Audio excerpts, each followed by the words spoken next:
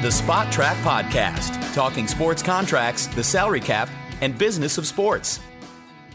Today's edition of the Spot Track Podcast is brought to you by The Athletic. Visit theathletic.com/spottrack, SPOTRAC, for a free 90-day trial and then 40% off your yearly subscription. That's $2.99 a month. Plenty to talk about at The Athletic today. All these sports that are trying to come back, some are actually coming back. We've got Korean baseball on ESPN.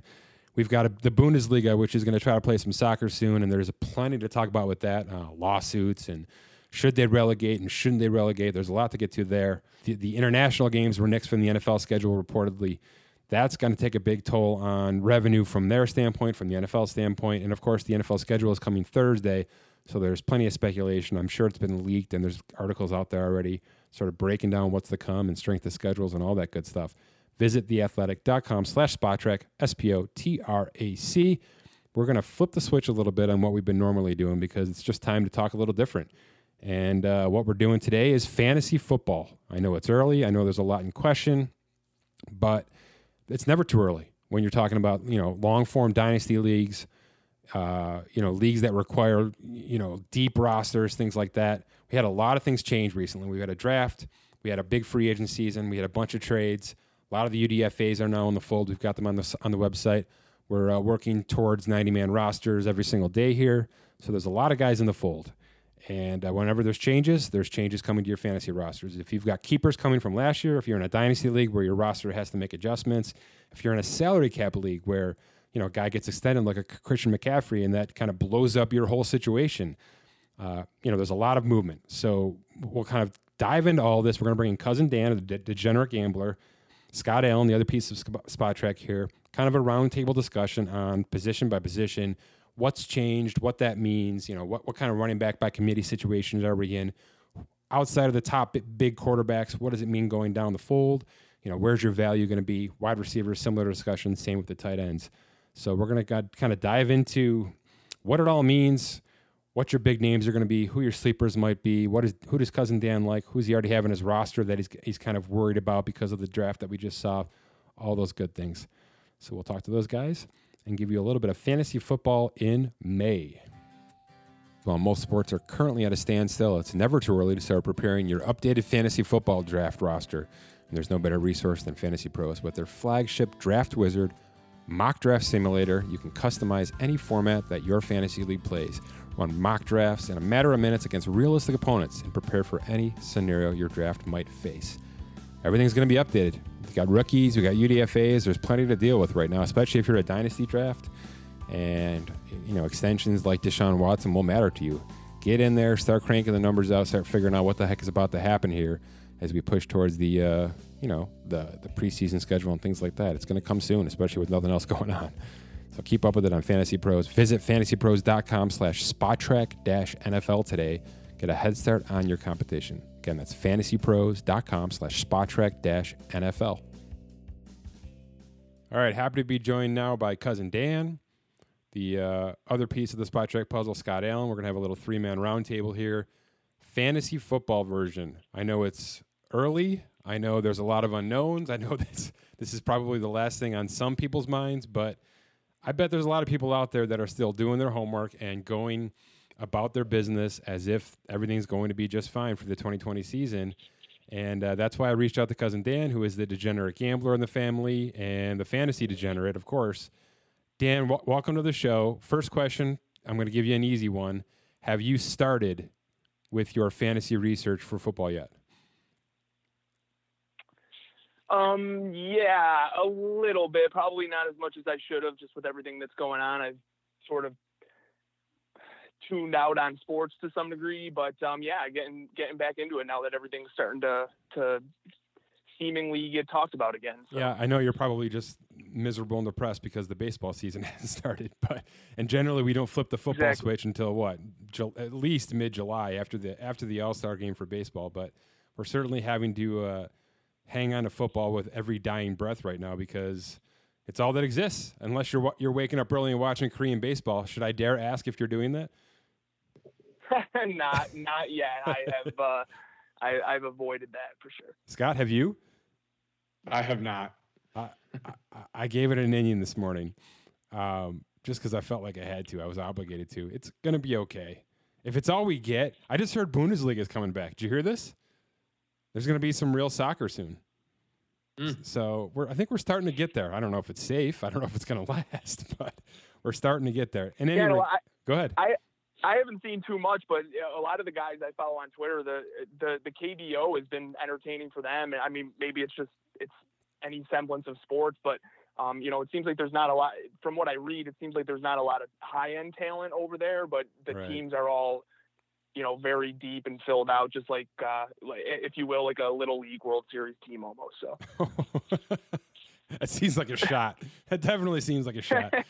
No, I don't mean it like that. I just mean like how all their Little League teams are always, deep and have 20 guys who can all play ball. Yeah, so it's the best of the best. It's a smaller kind of pool. where that league is. Yeah, totally. I totally agree with that. It's the best of the best over there, and that's why every now and again we get a couple of guys trickle over here, especially of late. How far did you get into baseball, by the way, in terms of fantasy? Were you ready to draft? Did you draft? Yeah, I had a bunch of drafts done already. I was, if anything, we were just starting to get into prime drafting season. I know a lot of high stakes players had already done, 30, 40 drafts, some of them, but I'm obviously not that far in. But everything kind of got put to a halt. Everyone was, elbow deep in research, and it got stopped on a dime. So we'll have to pivot once everything's back.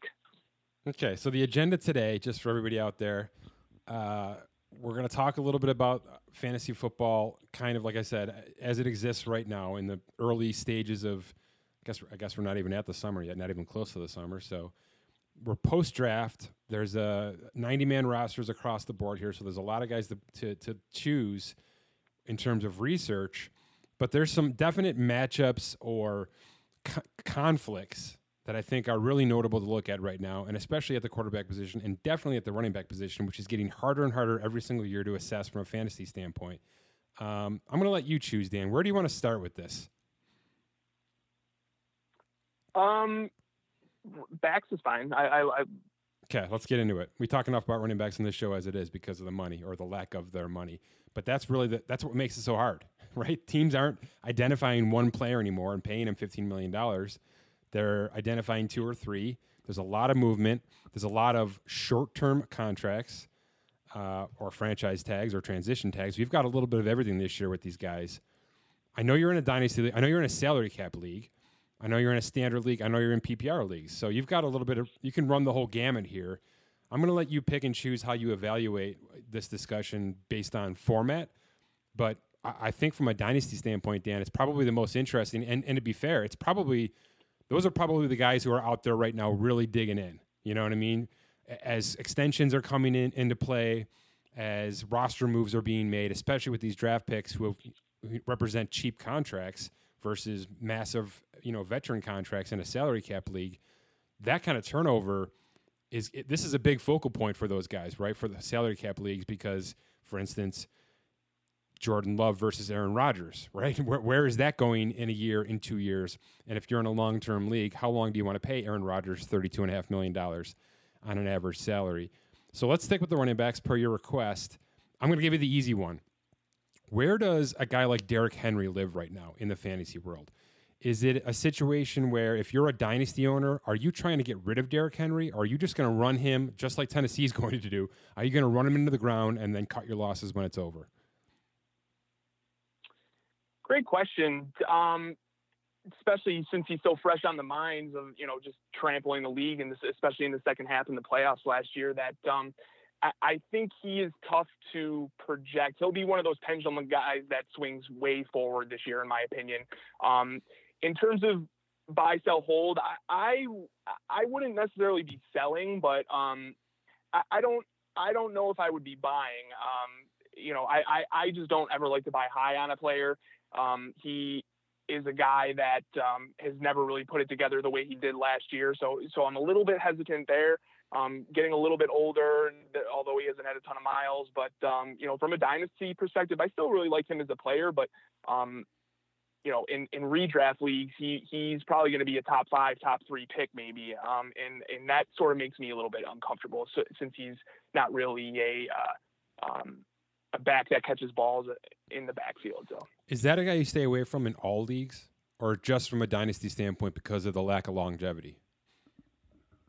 Well, going back to what I said about redraft leagues, you know, in the pendulum swinging forward, where he was maybe like a 4th or 5th round pick last year, and all of a sudden he jumps to Sure. a high, top end of the first round kind of pick. That always is a little unsettling to me, just in terms of like regression and things like that.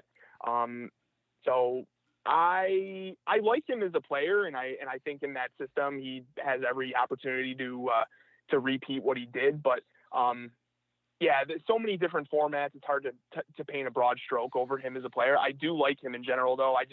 I wouldn't necessarily. I just in general don't like buying high on players. Okay, so I'll stay right there then, because the high is Christian McCaffrey now, over $16 million a year. If you're in a dynasty league and you've owned him for the last 3 to 4 years at $4.3 million a year, which was his average salary on his rookie contract, and you got the news a couple of weeks ago that thing jumped to $16 million plus. What are you doing in that regard? Are you comfortable keeping him at that price in a hard lock salary cap fantasy league, or are you trying like hell to get out of that right now, knowing you're probably not getting max value back because you've waited too long, right? Yeah, I mean the salary cap type dynasty leagues are pretty unique, so I'm not sure how many people are involved in something like that. So, but yeah, on that note, I would probably just, because I don't want to have a ton of money invested in a running back in fantasy at that position either. I'd probably be looking to move on from him.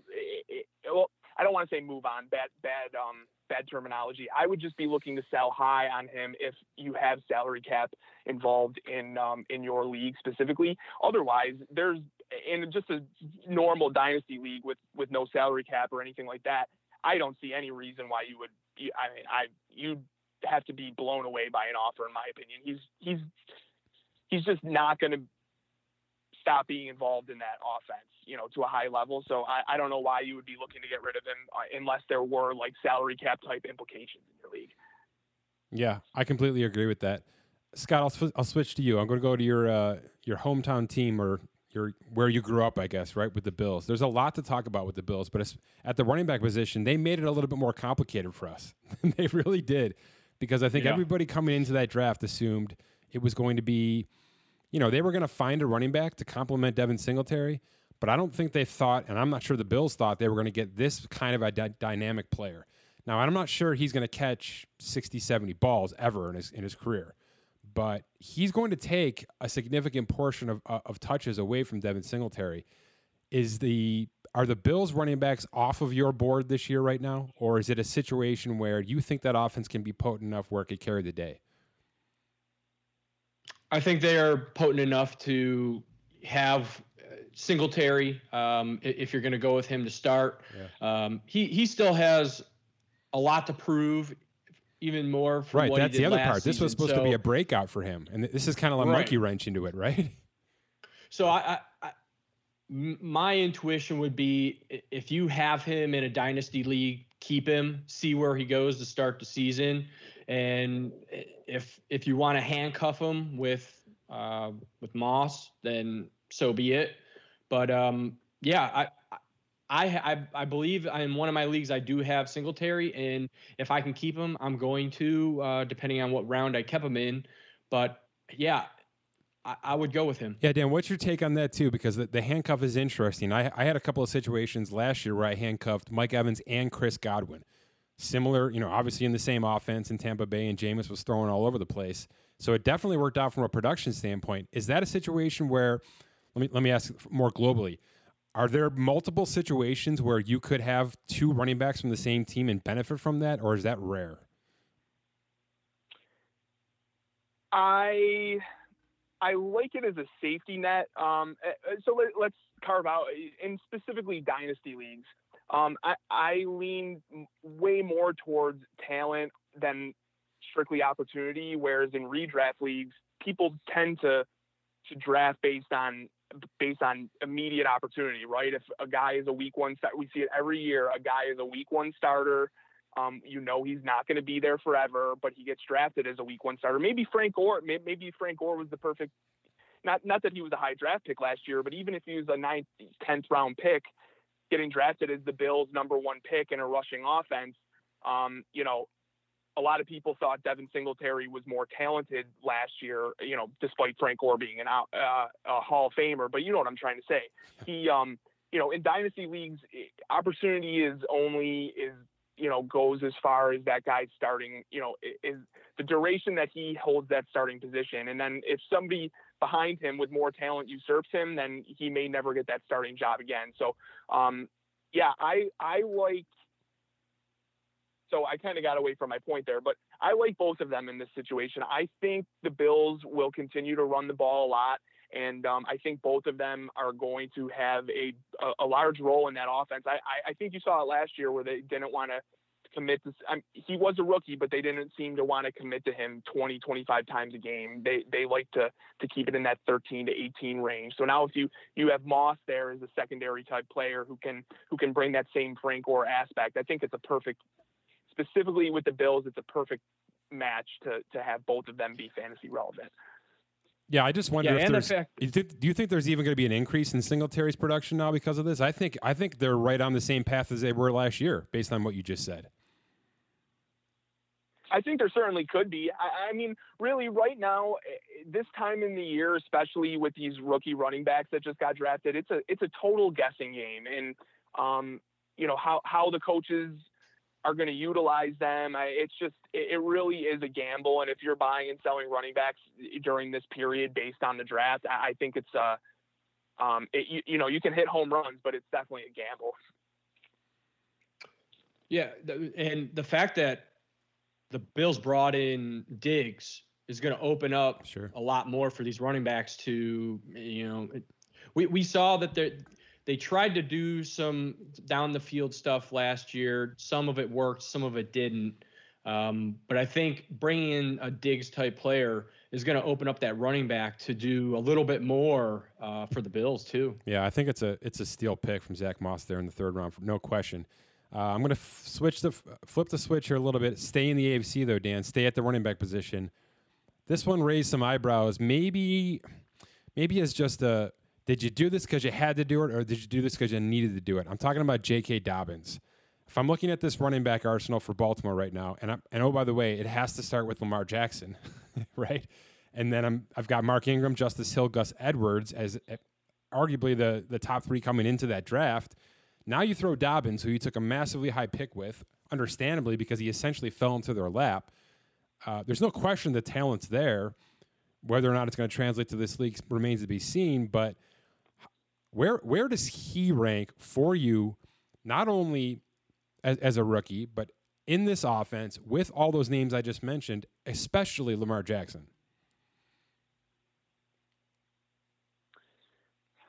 In a redraft league, I'm still going to probably go Mark Ingram over him, but in a dynasty league, I like him long term. I mean, the Ravens, it's typically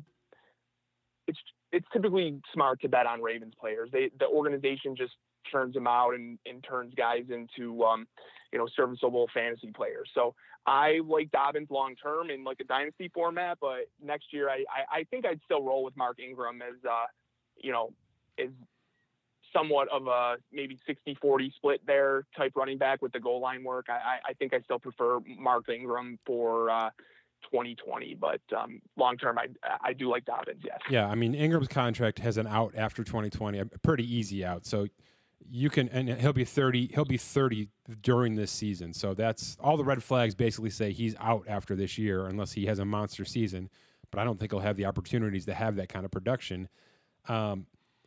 Is Lamar Jackson though going to be asked to throw the ball more this year? I guess that's my question, because I don't see J.K. Dobbins as a 50-55 catch kind of running back. Maybe he can turn into that. Maybe I'm completely wrong on that as well, but I just don't know.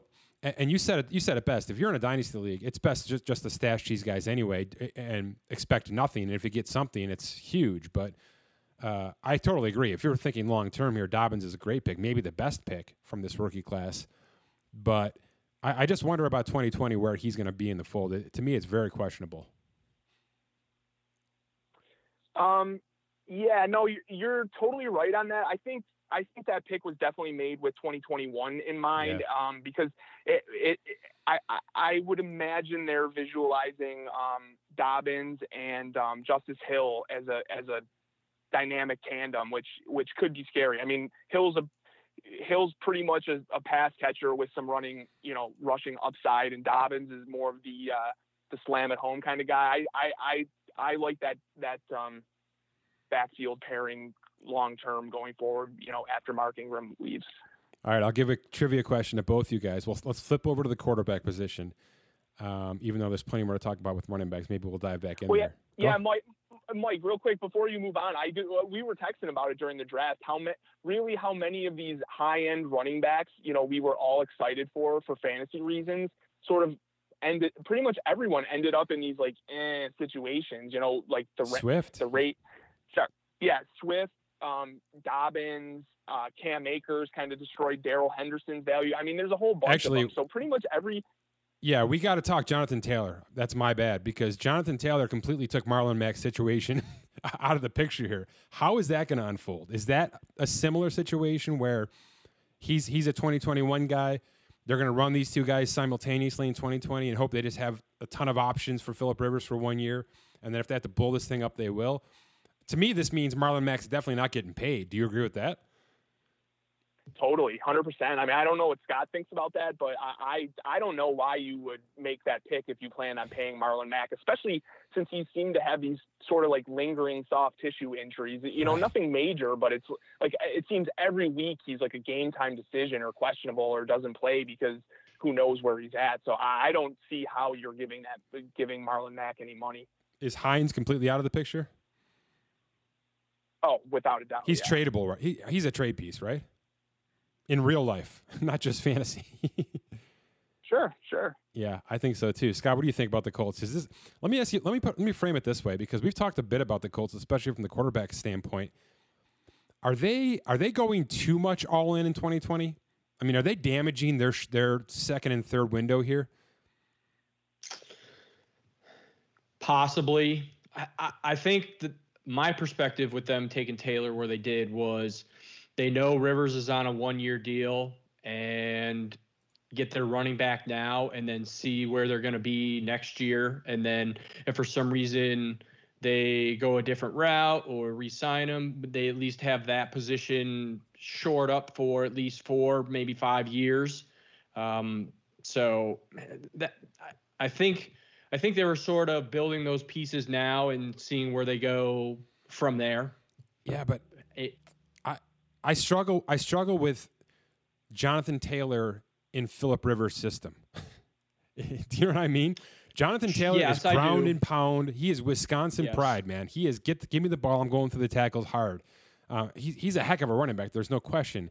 But if you're going all in with Phillip Rivers, I'm not loving this wide receiver arsenal. I can tell you right that. And that could have been a pick they used right there to upgrade that position significantly. I realized Paris Campbell was hurt. I realized T.Y. Hilton cannot stay healthy. And if those two guys are healthy and you add in Zach Pascal who can do some things, it's going to be above average. And I understand the Michael Pittman pick is going to make them better, but they had a chance with that Jonathan Taylor draft slot to really improve either that position or the tight end position, which they let Eric Ebron walk.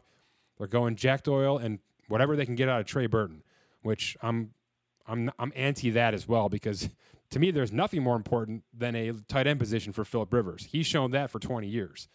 And I don't think they've done him justice in that regard.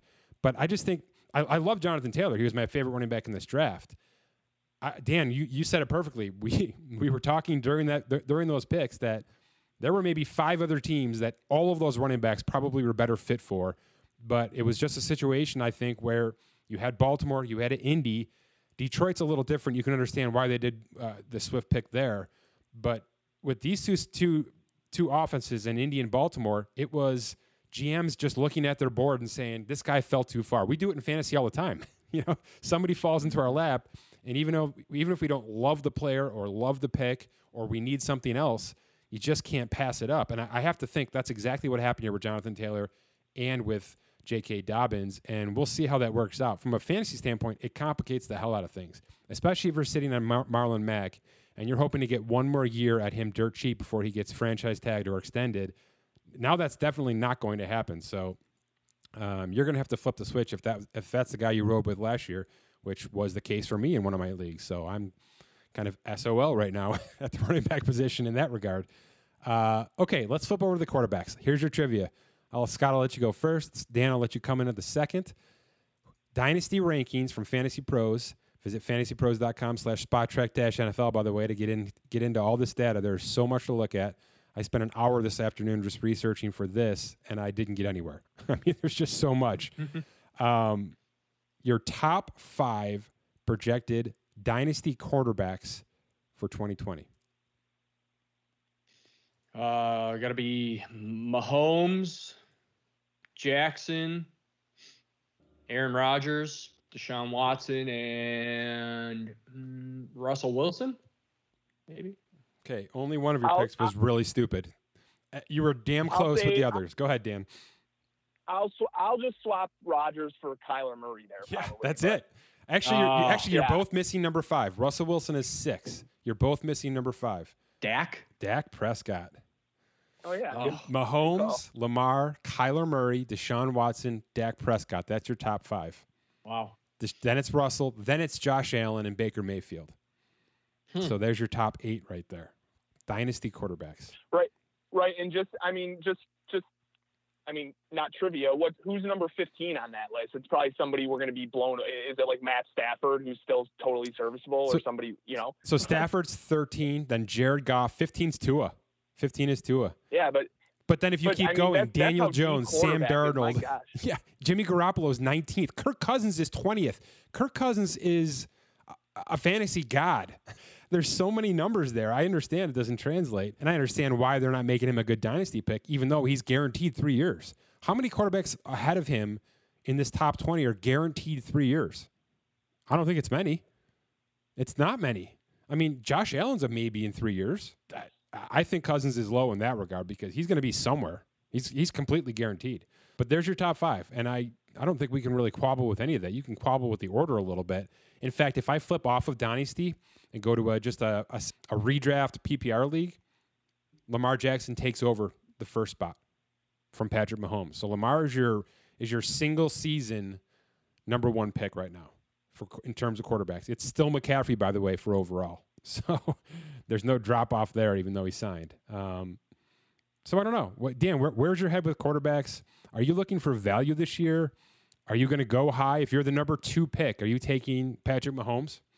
No, I mean, to my previous joke or point, no, right. I don't.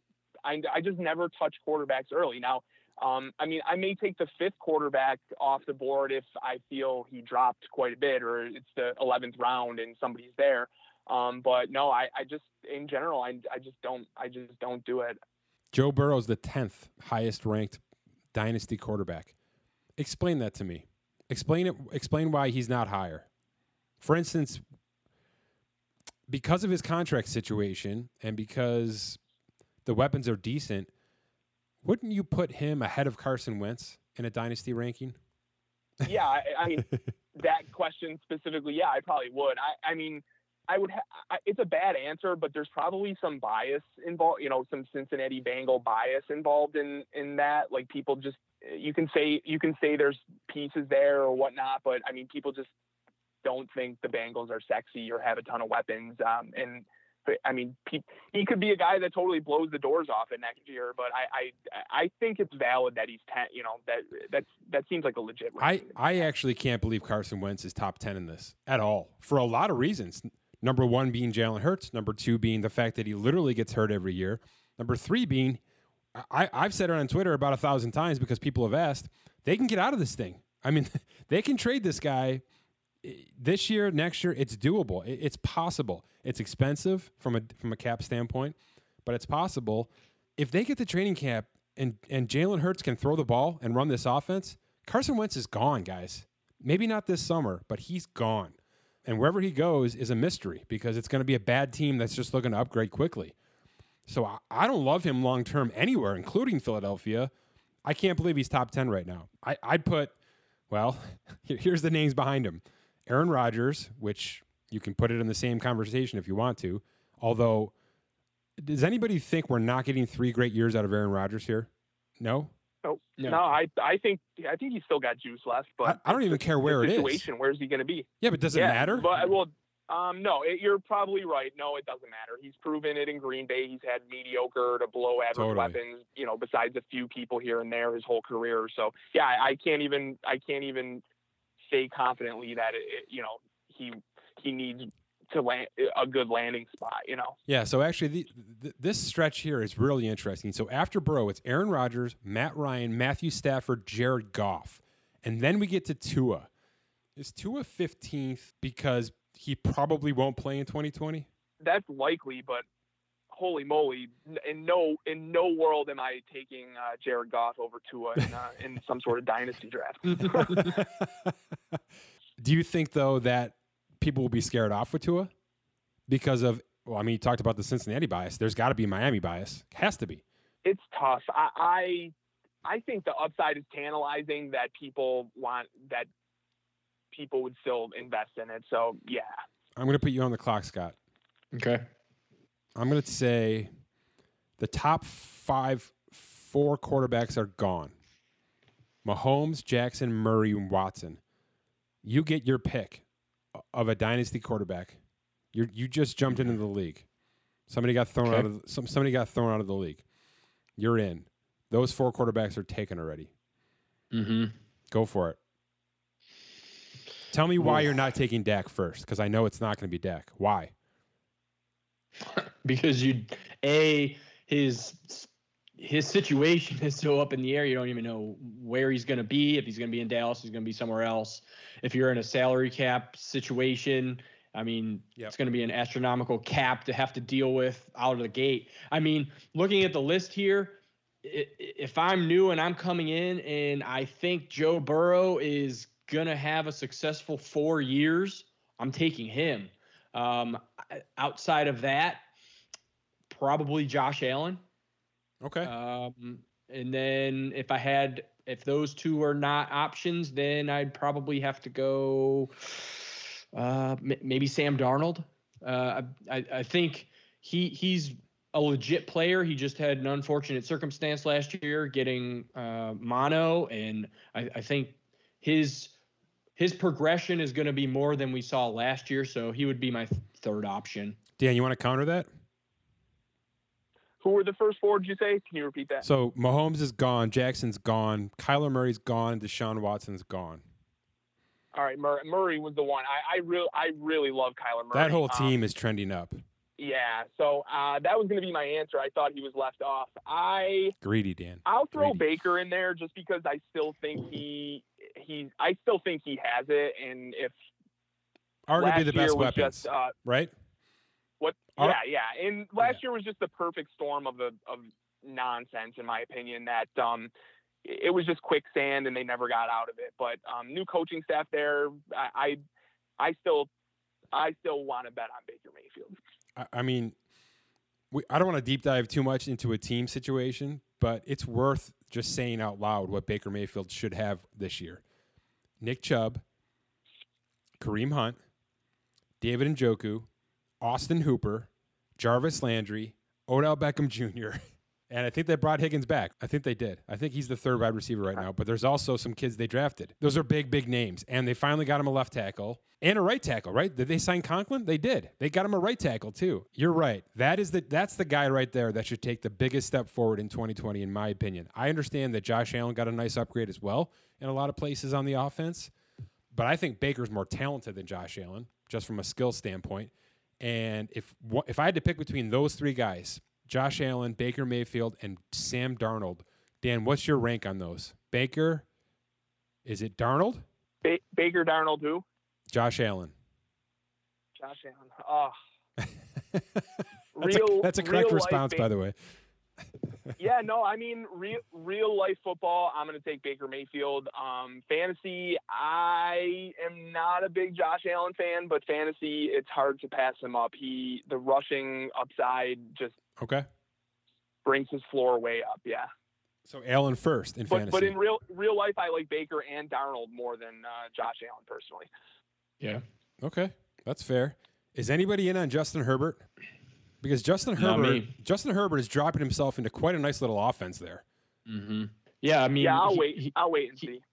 Yeah, I was gonna say I'm gonna wait and see too. He's not one that I'm gonna dive in head first for. He's not your reach backup quarterback pick in fantasy football. I see him that way. I mean, in a redraft league, you can. Yes, in a redraft league, Dan, I see myself going back-to-back quarterbacks.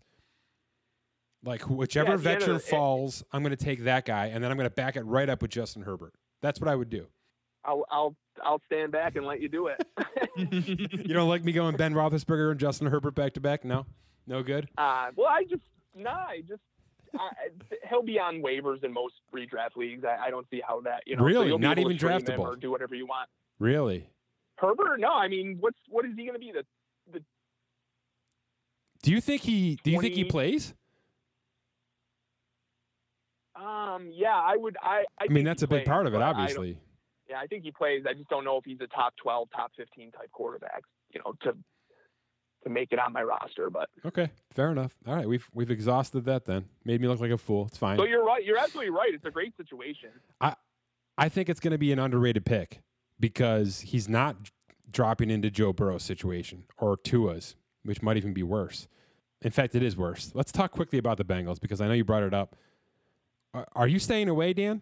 Or does A.J. Green and Tyler Boyd and Joe Mixon get a big bump up from this?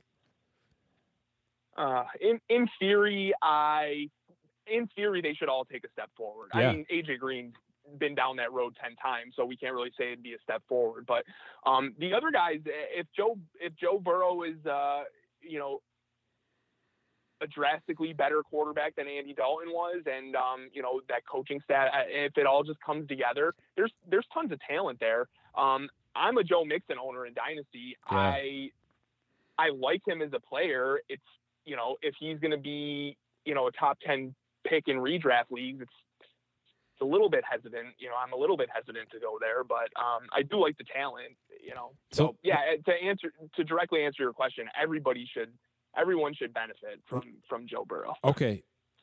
Litton's interesting because of the rookie quarterback, because A.J. Green is franchise tagged, because Boyd's on a decent contract. I mean, it's a nice number for Cincinnati, team friendly. I'm going to guess, Dan, Joe Mixon's getting an extension, probably within a month. He's probably first on their list. Wow. I really think it's going to happen because of the window that the other core pieces are in. That's generally what happens. If no one else needs to get paid, the running back can get paid. And I think that's going to happen to Joe Mixon. Does that change Joe Mixon as a dynasty player for you? If he gets 13 a year, that's too high. Max 12 a year. Let's say he gets 12 a year. I mean, yeah, if you have salary cap implications in your league, then that totally any running back who signs a big deal, in my opinion, that changes the conversation. It did with Gurley last year, and Gurley was the by far the best player the two prior years. So it's I mean, if you have that kind of league going on, then what's your threshold, Dan? Otherwise, what's your price on running backs in a dynasty league? Is it 10? It would just depend on your cap whatever your league uses as a cap and your specific cap situation. I mean, just like you said, in real life football, if you don't have to pay anyone else and you can afford to pay Joe Mixon or a different running back, and same thing, if I have a bunch of young rookies on rookie deals or first and third year players, then go ahead and pay Joe Mixon. Right. If you're a loaded team and you've got Christian McCaffrey now at $16 million a year, you're probably trying to trade him to the worst team in the league, right? Because he can be that team's whole offense at $16 million a year, and they can afford it because they need it. But you want to go back into the draft and get yourself Zach Moss at $890,000 a year or something like that, right? Yeah, totally. And if you're loaded, I'm usually trying to turn over the middle of my roster, if you know what I mean. Yeah, there's no question. That's what everybody's doing. That's why the middle class in the NFL is struggling right now. That's why we're going to see a rash of veteran minimum contracts coming in the next couple of weeks. It's going to happen. It's an ugly time for 29-year-old players that are trying to get a job right now, but it's going to happen, unfortunately.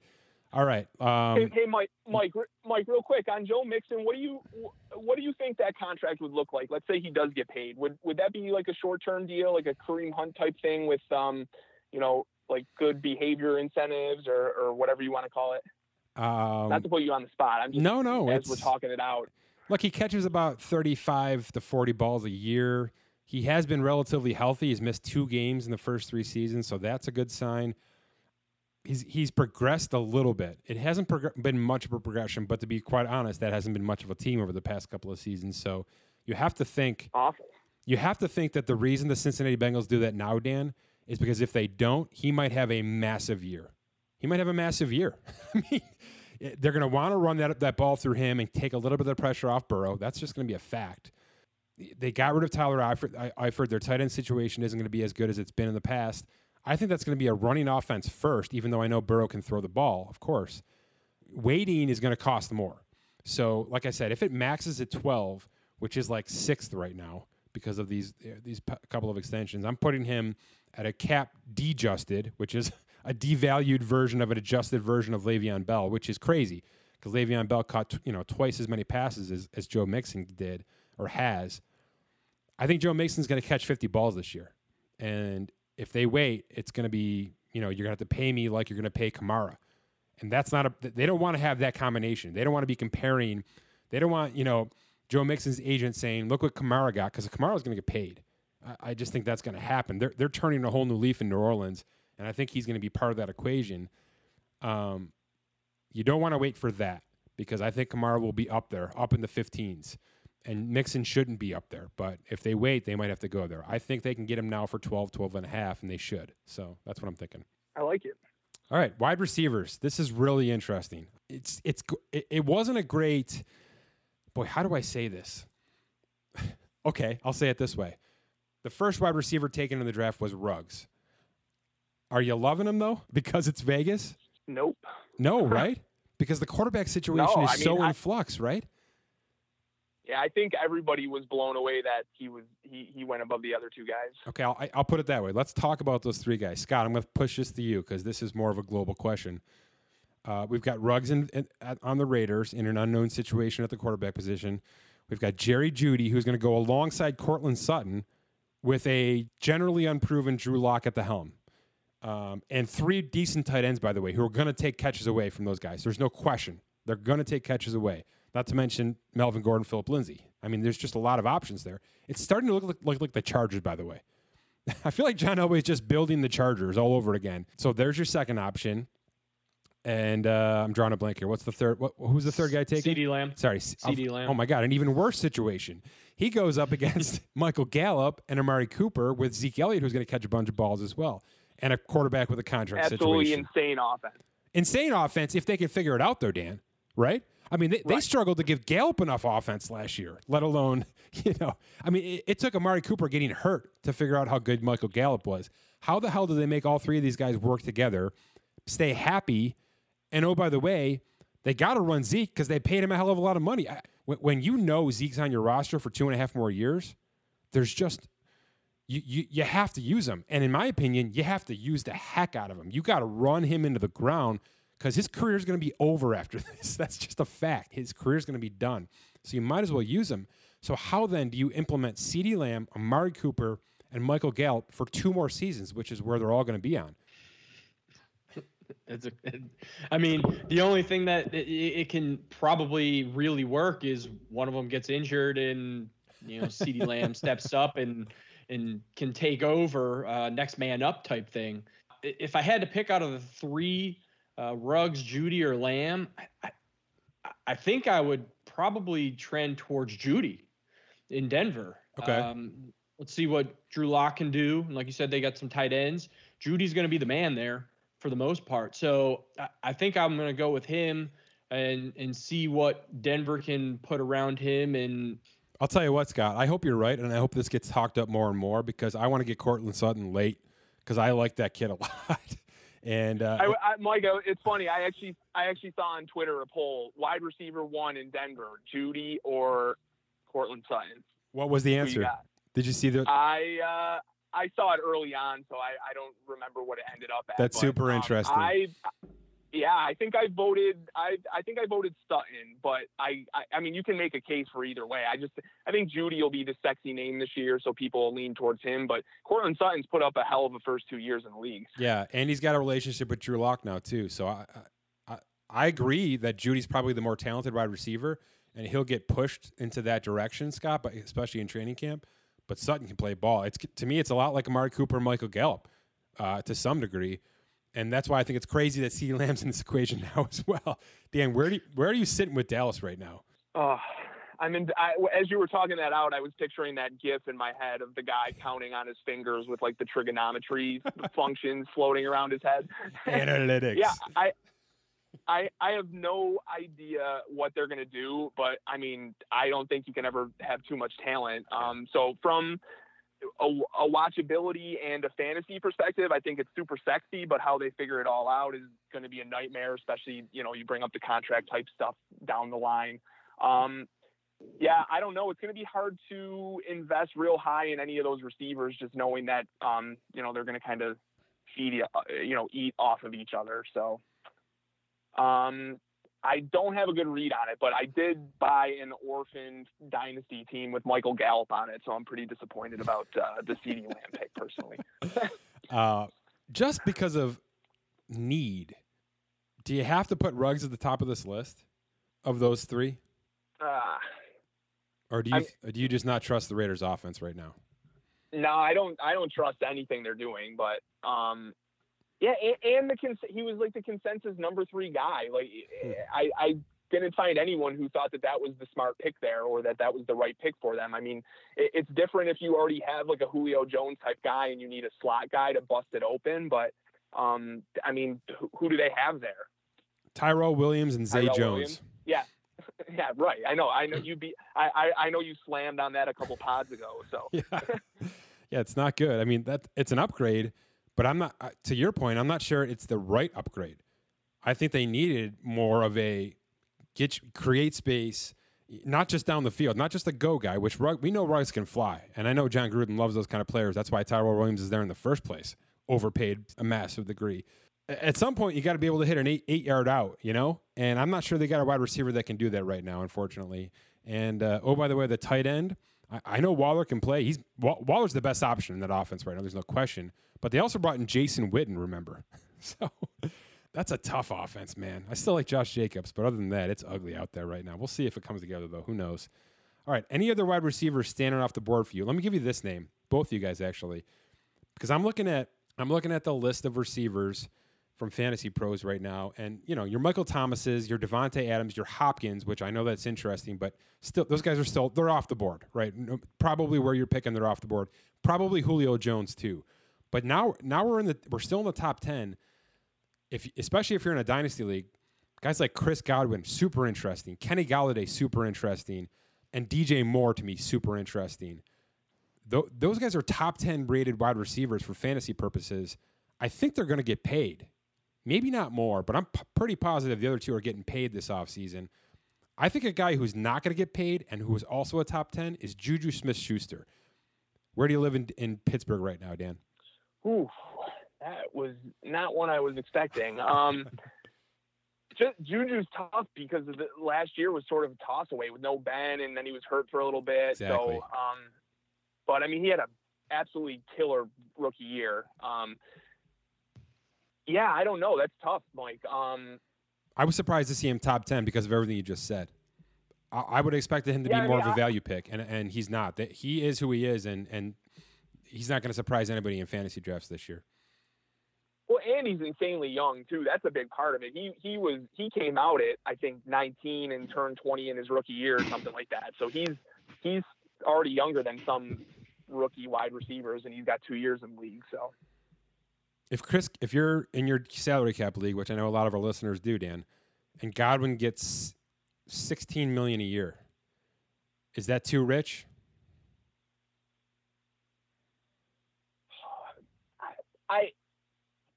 I can't believe I'm going to verbalize this, but I kind of like Chris Godwin when he had Jameis more than Tom Brady. But is 16 too much? I mean, man, let me just put it out there. I love Chris Godwin, but I just don't know if he's going to be used the way he was last year in a Tom Brady offense. But yeah, I'm not sure about that. I absolutely think he's a top 10 dynasty guy, though. Yeah, for sure. Okay. Just based on talent alone, I don't want to trample over my talent versus opportunity point I made earlier. So yeah, talent-wise, Chris Godwin, give me all the Chris Godwin. Yeah. All right. Before I throw it to Scott here, last question for you on wide receivers, Dan. I'll give you those same names: Godwin, Galladay, DJ Moore. If all three get contracts, who do you still take in dynasty football? Because I think they're all going to be pretty damn close. I think Moore's maybe a tick under. I think Galladay probably carries the day. He's probably going to get $18 million, maybe closer. He might get Amari Cooper money, actually. He might get $20 million. He's been sneaky good, and he's the guy. I mean, if Detroit's keeping him, he's the guy.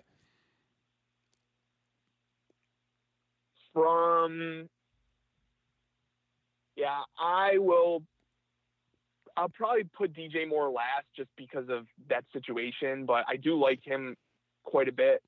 Situation being Bridgewater, or being that they brought in Robbie Anderson and they've got a couple of pieces around him too?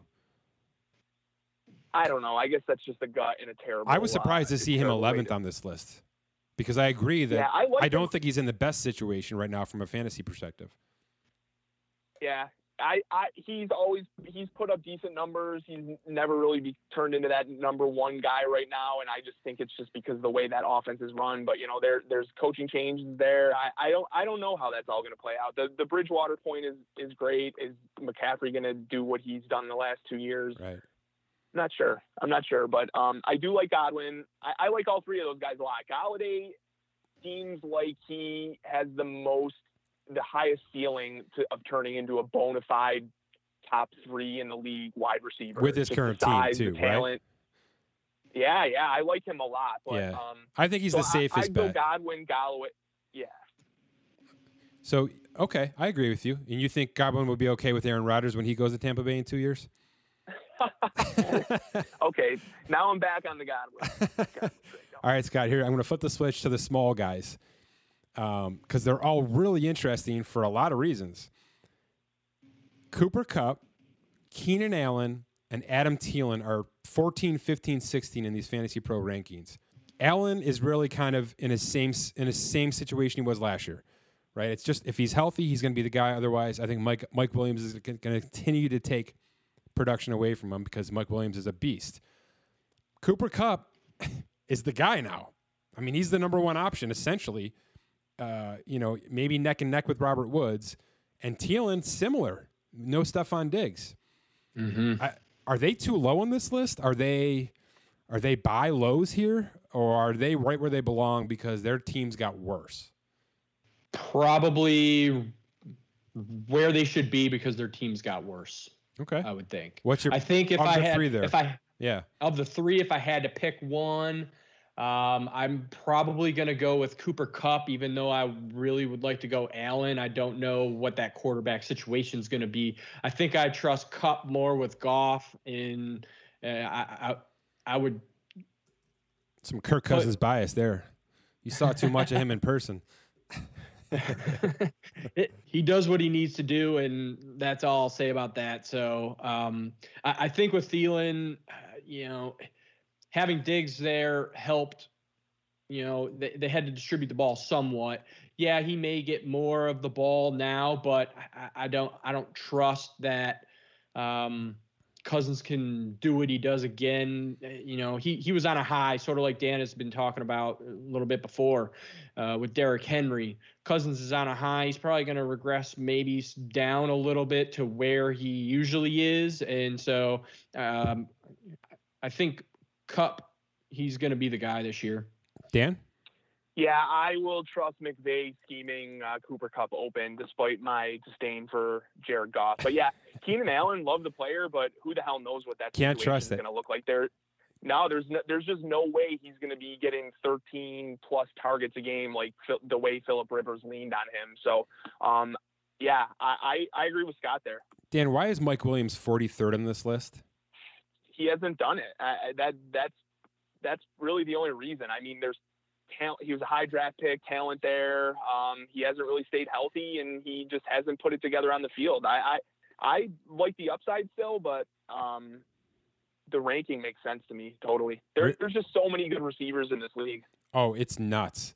It's nuts. Who do you think the 50th receiver on this ranking is right now? I said his name already. Huh. Robbie Anderson. Wow.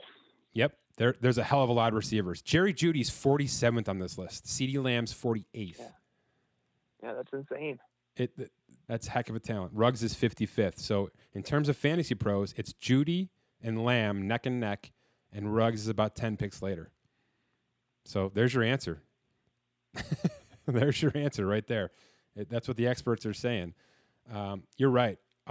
Is this going to be a situation, Dan, where, all right, this is actually a decent question. You're, the fourth pick in the draft, redraft. You going for one of the big boys? The receivers? Yeah. Or is it too deep not to? You're going running back all day?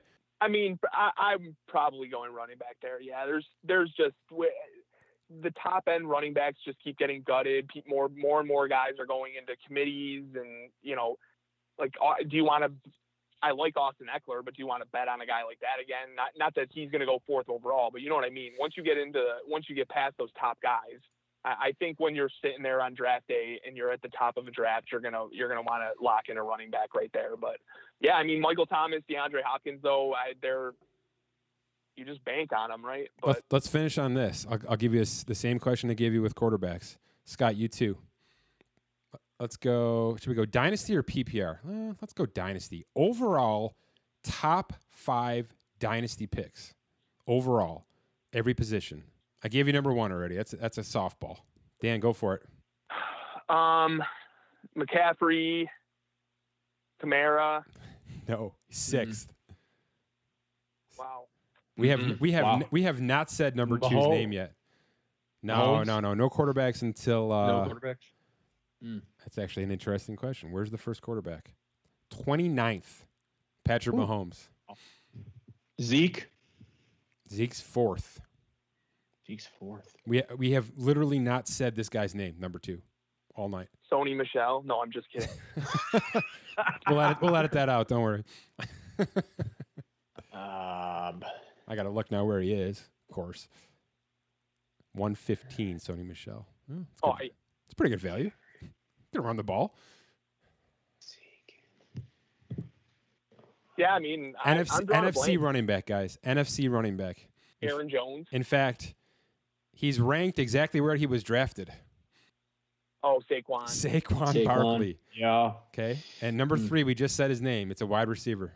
Michael Thomas. Yeah. So it's McCaffrey, Barkley, Thomas, Zeke, and then number 5's the other wide receiver. Got to be Hopkins. Yeah, you got it. There's your top 5 dynasty players according to Fantasy Pros. Kamara 6 is very interesting. How about Thomas and Kamara are 3 and 6 on this list? That's tough. Oh, by the way, Michael Thomas's contract has an out after 2020. It was a 2-year deal, just like Amari Cooper's. It's a 2-year deal. So that might, depending on what happens with Breeze, it might be the right time to sell. I mean, I don't know why I would ever recommend selling Michael Thomas, but well, you've talked about this. That dude's going to succeed anywhere. You've talked about this a lot, especially with guys like Jarvis Landry, Dan, where you can have loose stats, right? They look amazing and they're big numbers, but do they actually impact, on the field in real life? Do they also actually carry the day in fantasy points, right? Like Jarvis Landry will catch you 120 balls. But what does that mean in terms of actual overall production, right? Is Thomas a safer pick? I mean, is he going to score enough touchdowns and things like that to actually carry the day? Or is he more of the loose stats like we mentioned there? I mean, with Breeze, he's in a PPR, he's going to catch balls, in my opinion, without a doubt. And that's all that matters, right? If you catch as many balls as he gets, yeah. Totally. And in a standard league, I think his touchdowns are definitely tied to Breeze, just like, Kamara's are tied to Breeze to a certain degree. So, I like Michael Thomas. I'm going to bet on that dude for years and years to come, whether Breeze is there or not. But I just, it's not as safe as a situation if you remove the Hall of Fame quarterback. Emmanuel Sanders doesn't scare you at all there? I like it as a compliment. I think that's a really good number 2 that they haven't really had there. Like a set it and forget it number 2 type guy. Doesn't scare you from a fantasy perspective. I don't think he eats. No, I don't think he eats into Michael Thomas. No. I mean, only name the top 20 we haven't said tonight. Well, there's 2. Tyreek Hill, there's 3. Mm-hmm. Dalvin Cook is 7th, which is a really interesting name. That's a name we should have brought up in the running back conversation because I'm not sure he's getting paid. I know all the reports say they're trying to pay him. Can I ask a question to anybody here? Why would they pay him? First of all, the quarterback's been paid. Second of all, I think the kid behind him is close enough, right? This Madison kid, he can play ball. Dan, do they pay Dalvin Cook? I wouldn't be rushing to do it. I mean, maybe you get maybe at the end of that deal you want to, but I just don't know. I know we have to ask the question all the time. I don't know why anyone is like running out to sign a running back before they need to right now. Well, it is the end of the deal, but you wait and tag him, right? Yeah, right. I mean, he hasn't stayed healthy. Now, some of that's not his fault, but he had some minor knee things in college. And so I certainly, I wouldn't want to sign him like week 3 and then he blows his knee out week 6 or something like there's just no reason to do that. So he's specifically a guy with tons of talent, great situation, but I wouldn't want to cough up. Yeah. I also want to see what I have in Alex Madison again, because if he can, for sure, if he can push up more and progress more, it's going to either drop the price tag for Cook to keep him on the team, or it's just not going to happen. That's not the way I feel about George Kittle, by the way. He's another name we didn't mention in the top 20 here. Does anybody have any issues with George Kittle, even if he signs an $18 million contract? I don't. No. No, I like him a lot. I think the pendulum swings, he's a pendulum swinging back kind of guy this year too. He might, yes, it was pretty much him and Kelsey in the second round last year. And I think you might see some guys take Ertz for sure over Kittle. I'll take Kittle over Ertz all day, but me too. And I think I agree. I think he falls a little bit compared to last year. So yeah, I think I got to look at Mark Andrews before Zach Ertz this year, because I think that Baltimore offense is going to be more potent than Philadelphia. Am I wrong? No, great call. Yeah. All right, couple of value guys, tight ends. We didn't really get to them. Let's just breeze through them here. Thumbs up, thumb down, both of you. Evan Engram, New York Giants. Down. 2 thumbs up. Yeah. Daniel Jones that's gonna be his guy, right? I love Evan Engram. I mean, yes, I am an Evan Engram owner, and that's part of it. But I think he's got massive talent, and there's pieces around him there. You got a young quarterback who's got to prove himself. I like him as a bounce back guy this year for sure. Do you feel the exact same way about Hunter Henry then? Because you could just basically drop that name into the same scenario. Outside of the massive injuries. Yeah, I like him. I like him there too. The injuries causes a little bit of pause, even though they're a little bit fluky and unlucky, it seemed. But is he a viable tight end 1 for you in fantasy this year? Oh, for sure. Okay. Tight end's a barren desert. That's what I was trying to get to here. The farther I look down, it gets pretty bad pretty quickly here. Yeah. I mean, is Jack Doyle a top 12 tight end? Probably, and that's how bad tight end is this year. No offense to Jack Doyle. I'm just saying he's not particularly sexy name to be like a draftable tight end. Yeah. Well, I mean, we got to get to Gronk, right? Gronk's the 26th ranked tight end on this list for a reason, right? He's going to be. I mean, he's only going to put his pads on when they get into the red zone. Right? They're not going to use him on a 3-down basis. Am I wrong? And where's OJ comparatively? Where's OJ Howard on that? Good question. Not to mention Brate. OJ Howard is the 15th tight end. Cameron Brate is the 48th. Interesting. Yeah. So they're either going to use a lot of 3 tight end sets, or Rob Gronkowski is going to be the red zone guy, and that's it. And I think that's exactly what he should be. And if I had to guess, he's probably not going to play much ball the first half of the season.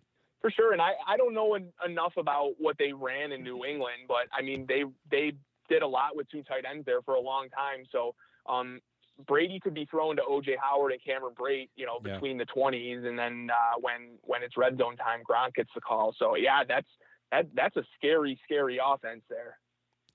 You know what? You can wait. I mean, I probably wouldn't touch O.J. Howard because of everything we just said, but I'm okay with Jonnu Smith if I have to. If I have to live there in that Tennessee offense, I'm okay with Jared Cook in New Orleans as well, who I think was overlooked a lot last year. He was a big part of that offense. And Eric Ebron going to Pittsburgh, we know what Ben Roethlisberger likes to do with tight ends, and he has not had a good one in a couple of years now. I think that's one of the better moves of the offseason, Ebron to the Steelers. He's the 18th ranked tight end on this list. I think that's value, in my opinion. Yeah, for sure. I'd be willing to bet on him this year because of basically everything you just said. Okay, Scott, anything to wrap it up with? I think Hayden Hurst at Atlanta is interesting. Really interesting. Yep. So I like that pick. Like you said, this tight end, it drops off really fast. I mean, you're either taking a top 3 guys or you're gonna wait. I agree, and to some degree, I think the same about running backs. I mean, if you don't get McCaffrey, are we all good with Barkley to finish this? Yeah. Dan, you good on Barkley? For sure. Yeah, you're good. Are you good on Zeke? For sure. Yeah, I'm buying it. If I'm a top 4 pick, I'm definitely buying Zeke. Yep. Are you tentative after that? If I tell you that it's Dalvin Cook and Alvin Kamara, and then you get into your Josh Jacobs and your Miles Sanders and your Austin Ecklers, or are you still pretty good there? I think I'll probably cut off at around 6. I think Cook and Kamara might be a little bit too appealing for me to pass up. But I mean, Michael Thomas and DeAndre Hopkins are definite home runs there. So the only thing is I tried to do like the double wide receivers a little bit last year. And then in the third, I thought guys would fall to me in the 3rd round and it almost never happened to me. So then I was sitting there reaching for a running back or grabbing a tight end in the 3rd. So just in terms of roster construction and how I want the draft to play out in a redraft league, if I'm a top 5 pick, I've almost definitely got to go running back. I think that 6th spot is where it gets interesting for me. Last name, Clyde Edwards-Helaire, Kansas City. Oof. He has talent aside, he has pretty much been the consensus number 1 dynasty pick this year, which has some people questioning it just because he wasn't really looked at as the Wait, most in terms guy of running backs or in terms of everybody? Overall. Ahead of Burrow. Yeah. I mean, a lot of dynasty leagues will take position players ahead of quarterbacks, but at least from what I've seen. Yeah, so, you're right. It makes sense. It looks like he has been the number 1 overall pick in a lot of leagues. So which again, back to my original point, that is pretty much strictly an opportunity perspective there with Mahomes and that KC offense. Not that he's not a talented guy. Does it make sense to you? I'm struggling to find production. I don't know if I'd do it. Wow. Yeah, I don't know about that one. I really don't know about that one. Is Jonathan Taylor right there with him? Don't you like the long-term outlook for Taylor more than Clyde Edwards-Helaire? Yeah, I think that's what I guess I'm trying to say. I think Taylor's a bit more talented. I just, people are going to take Clyde Edwards-Helaire because strictly where he landed. But, I'm thinking that where he landed is a negative for his rookie contract from a fantasy standpoint, because my assumption, the way they've built that team, especially with Mecole Hardman even coming into the picture now, that's going to be a passing offense, and whether or not he's going to catch 60 balls remains to be seen. But we talked about how the Colts are all in 2020, and if that works, fine. Maybe they'll try to keep some of this band together and go forward. But I think the likelihood is that it doesn't work. They don't get to the finish line, and they have to blow most of this up, all this work they just did. And in that regard, isn't Jonathan Taylor going to be the offense in 2021? Yeah, seemingly, yep. That's how I look. I approach it from more of like a 2-3 year window, especially if I'm a dynasty owner and I'm jumping in on one of these top 3 picks. I see less immediate production, actually less 3-year production out of Clyde Edwards-Helaire than I do Jonathan Taylor. And I'd say the same thing about DeAndre Swift, because I think Stafford's got a year left in Detroit. I truly believe that.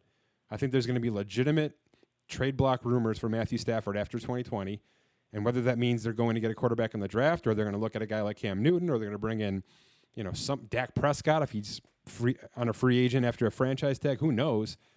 But I look at the stability of the offense, and I drop a running back into the Kansas City Chiefs in a situation where they're going to be that team for 3 more years. To me, that's a negative for him. That's how I look at it. Yeah, I think your frame of mind is right. I understand why people think otherwise. I mean, he was a first round pick, which, sort of, I joked earlier, the Sony Michel factor though, where, no one really thought he was a first round running back, or Rashad Penny even the same year. Those guys, both got taken before someone like Kerryon Johnson that year. But everyone maybe thought Kerryon Johnson was more talented. But so him being a first round pick, I think people have the false security That's that right. he'll be leaned on there. But I mean, Andy Reid has shown that any running back that comes in that system can succeed. So that's fair. Yeah, how loyal are they going to be to him? I guess that's to be determined, All right, Scott, anything else? Any running backs on this list that we haven't mentioned that we probably should have? We kind of jumped over Miles Sanders a little bit. I'm guessing we all kind of like him this year, especially with the mess of the wide receiver situation there. Yeah. I love Miles Sanders. I mean, Aaron Jones in Green Bay. I mean, that's an interesting situation, obviously, with Aaron Rodgers and the whole Jordan Love stuff. If it's a 1 year redraft, I'm taking Aaron Jones all day for 1 year. But right. But Jonathan Williams, and they drafted that A.J. Dillon dude. So that's right. It's like, what the hell are they doing there? So I love Aaron Jones too, but that situation and like Scott just said, the Jordan Love, Aaron Rodgers thing, where does that land? Yep. Let's finish on this actually, because we should always finish with the Patriots. I think it's protocol. Well, before you go there, go ahead. Question for either one of you, because these have been guys that have been talked about. If you had to pick one, Melvin Gordon or Todd Gurley? It's close. It's really close for me, because Gordon's going to have production snagged away from him by Lindsey. I'm not sure there's going to be much competition with Gurley, but can Gurley go 16 games? I don't know. I think Gurley's going to have a lot of that offense, because they've shown that Matt Ryan needs to take a step back. He's declined for sure, even though he's got weapons. I think I slightly lean Gurley. Dan, where are you sitting on that? Yeah, I'm going to lean that way pretty much for the same thing you just said. But man, the more we've talked tonight, Denver is they're sexy. loaded. If Locke can put it together, man, that's a cool team. And it's a damn good defense too. That's what I mean. It feels like the Chargers on paper. For like 3 years in a row, we keep looking at the Chargers roster on paper and we're like, oh, that's a playoff team. That's a Super Bowl contending team. And then, they're 7 guys get hurt in a day and a half in training camp, and we have to all kind of deflate ourselves with it. But yeah, they look great on paper. I think that's a potent offense for without question. Let's finish with the Patriots. If you had to take one Patriot player, who is it going to be in fantasy football this year? Oh my God. Oh man. James White, Sony Michel, N'Keal Harry, Julian Edelman, Jared Stidham. Is Jared Stidham getting taken in dynasty drafts, Dan? I mean, he's probably already taken late, right? I mean, maybe in a deep league, but yeah, woof. I mean, you're gonna have some. You're gonna have some Patriots lover that just does it, right? Because you put all faith in the guy. Yeah, if he gets the starting job too, somebody will pick him up just out of speculation. But yeah, I still think it's James White. Is that wrong? Yeah, him or Edelman. I mean, Edelman's getting to his expiration date probably, but you got to think being the vet on that team, they'll lean on him a little. Sure. I'm gonna go player to be named because he's not on the roster yet. Who's that gonna be? Cam? Oh, nice. Just the field. Whoever they either pick up or trade or whatever they do, but I'm going to go with somebody who's not even on this roster yet, because that's what the Patriots do. Yeah, O.J. Howard, right? Howard, or for some reason they bring in Cam Newton, or they make a trade for some wide receiver and they flip some bottom of the barrel one. So I'm going with someone who's not even on the roster right now. It's a pretty good way to end this show. Guys, thanks a lot. This was fun. I'm sure we're going to have to do this again as it gets closer, and we can put this into more perspective. But, yeah, that's an interesting way to look at it, Scott, because we're certainly not done. The one thing I wanted to bring into this conversation a little bit more, but I'll do it on our next show, I think, is there's going to be a rash of extensions soon. And I don't think they're going to be top of the market extensions. There's just a lot of factors that are pushing numbers down right now, as you might imagine, right? The one being nobody knows where this cap's going to lie next year. And that's a lot of how people project out is, we have to inflate a little bit for what's to come. And if there's lack of revenue or no revenue in 2020, we're seeing this with the NBA. We've had this discussion, Scott. It's just going to be really hard to put numbers on guys in the right regard. So you're going to have players. We talked Aaron Jones. We talked to Joe Mixon, maybe Dalvin Cook, Kenny Galladay. There's guys, even if DeAndre Hopkins says it's time, we got to restructure some of this money and get me better paid. He's worth $23 million in our site, but I don't think he's getting that right now because of all intents. It's probably why Dak's not getting what he's getting, because Jerry Jones wants to push that thing out 5 years and make sure that the revenue all kicks back into place. I get it. I get both sides of the story. That's not going to stop guys from getting contracts. I just don't think they're going to be the top of the market contracts, with the exception of Dak. Dak should still get his $35.5 million or $36 million a year, and we'll see what happens from there. But there's going to be major contract extensions coming. So if you're a dynasty owner and you've got guys that are on these rookie contracts that are fringe players, throw us a tweet at Spot Track. We'll get back to you on what the likelihood and maybe the cost might be to extend that player if you're worried about an average salary blowing up this year for you in 2020. But outside of that, there's going to be trades. There's absolutely going to be trades. You've got GMs working from home right now doing this armchair work like kind of we do here. There's going to be movement. And we mentioned teams that are kind of loaded, like Denver, like Cleveland, right, from an offensive standpoint. They're a little overloaded. Even the Chargers to some degree, who drafted a couple of decent pieces to go with it too. There's going to be movement. So it's not wrong to be researching the fantasy stuff now and get your head in one place and then allow yourself to flex as changes are made. That's really just what the good guys have to do, and the gals out there as well that do this kind of thing. It's going to be a lot of movement, especially in an off season where everything's behind the scenes.